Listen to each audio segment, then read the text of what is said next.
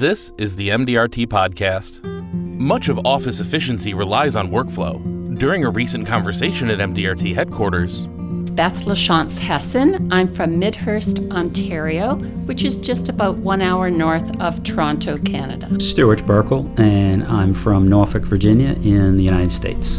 Dennis Bell, and I'm from Kingston, Ontario, Canada. Aaron Soto, I am from Mexico City.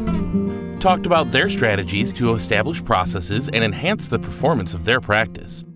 The one thing I found in regards to communication, and I think it can be a little particular to my situation in a family business, is communicating on what that person actually does. My son had been my administrator for the past 10 years, and we were moving him on to sales, and we had not realized that he just had no idea of everything that he did, and a new person coming in had to relearn all that.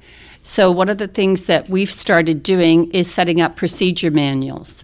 So we can actually pick his brain, have everything down in paper on what he does, so when somebody new comes in, it's a little easier process. We can make sure that everything's covered and everything is down on paper.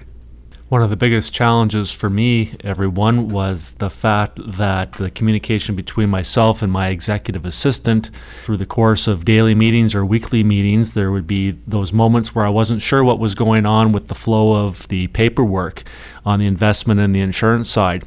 So ultimately the solution was to come up with and I believe now after speaking with others that my system is a makeshift system, and there's actual software that's in place to do this sort of workflow process with your administrative assistant. But now I can sit from the comfort of my computer and look at her tasks on the investment and the insurance side of things and see exactly where everything is in the process, as opposed to having to continually ask her, is that investment application, where is it in the process? That insurance application, where is it in the process? I just look at her taskbar and she's made notes, and I know when it's completed because she changes the color coding from black to green that the paperwork's actually completed. And then on a monthly basis, we just wipe the slate clean, leave all the tasks that are still in the mill, if you will, and everything else is removed from it to avoid the clutter. So it's been a perfect system for us. How was it working before you found this solution? Well, I can tell it was a problem because there would be times during the day or during the evening that I would wonder where things were at in the process. I hadn't heard from her. We haven't had a daily or bi-weekly meeting in a couple days. And so that's when I identified that something's got to be done with regards to this not knowing where things are in the system. I didn't want to be almost nagging her or almost continually asking her where things were. So that's when I knew for sure that we had an issue, and sat down and problem solved and came up with this method of as soon as a transaction is initiated, usually by myself. Sometimes it's by her. It might be a client coming in requesting a loan on a policy. It might be a client doing an address change. It might be a client requesting a redemption of an investment. And then, of course, there's the investment actual sales, the insurance actual sales, and they've got a specific flow that they're going through. And I wanted to make sure where they were at in the process. The benefit is that with about 25 ongoing investments and 25 ongoing insurance situations, I know exactly where they're at in the process, and I know now exactly when they've been completed.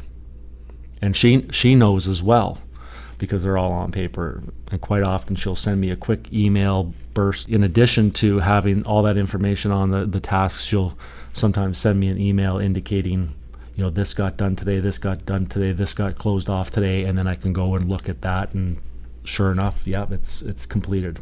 But if we didn't have that communication, I could just go and look at that task section of our Outlook and know exactly where everything is. I think one of the best communication learning curves that we had in our office was when we hired our second staff person, because either I or my partner would wind up asking the staff for something, or if something was done, and then the other would look at the other staff person and say, well, I thought she was doing it, and the other said, I thought she was doing it. So we wound up having to segregate the duties of the two staff, as far as who handled what. And the easiest thing for us to do in that method was one person handles all new business, and then the other staff person handles all old business, such as service work or death claims or any sales that had been done or been made and needed to be followed up with. And that was probably the easiest transition once that was actually enacted and each person realized their job description as far as what they were responsible for. Of course, these aren't the only strategies that have been successful. I think starting off, when I started using a meeting agenda, and now we call it a planning worksheet, it really enabled us to come back to the meeting afterwards with the staff and be able to follow what we want done and in what manner that we want it done with. And then we can always go back, because if everyone's business is different, I understand, but we're all working probably a lot of meetings. And I found that I tend to forget things if I didn't write them down, whereas if once I started using the planning worksheet or the meeting agenda, it kind of would take me back in the conversation that I was having with the client and remember, oh yeah, we were going to do this, and this was the topic that they were interested in prior to getting an estate plan done. They wanted to make sure that their rollover was completed first, or vice versa. However, when we look back at the meeting agenda, we would also remember, oh yeah, they said that they wanted to get some life insurance on their grandchild.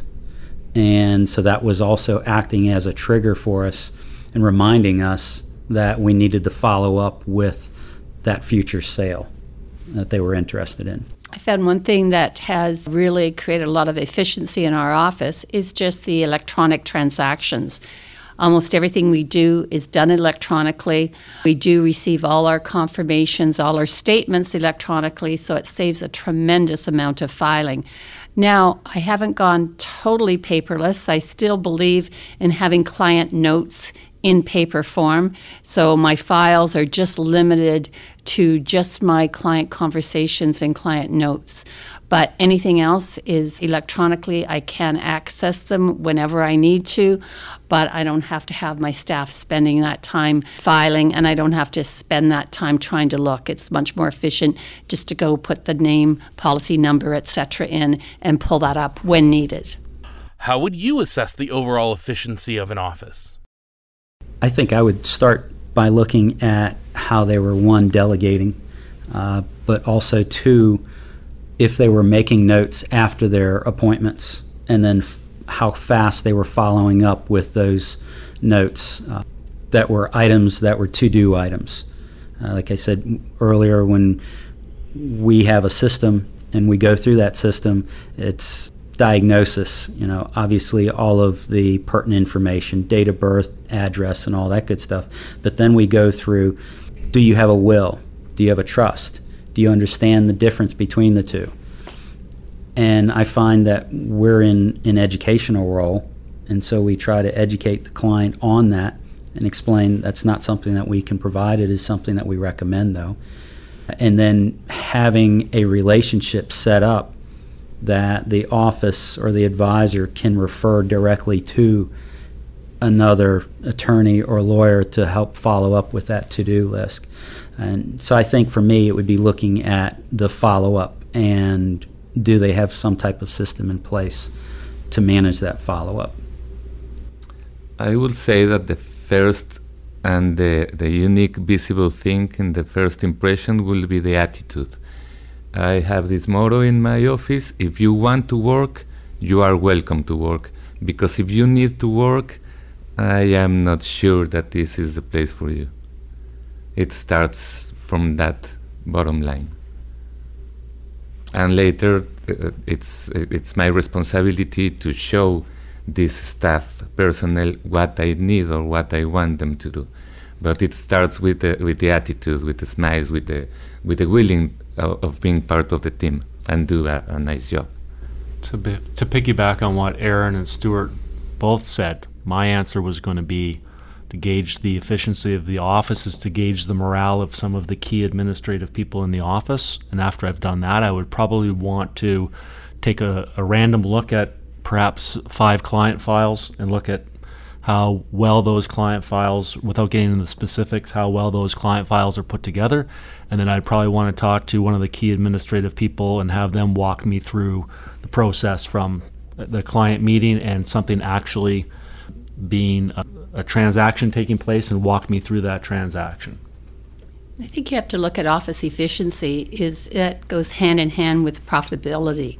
You have to look at, you could have lots of great staff, but you may have too many staff. You have to look at what goes down the bottom line, and it kind of goes hand in hand with training staff to do the job properly, making sure they're in the right role, making sure that a lot of money isn't going out the door, and looking at each system that you have, whether it be internet connection, a telephone, computer backup. You just have to look at each individual part of that business and make sure it's being run to the best degree.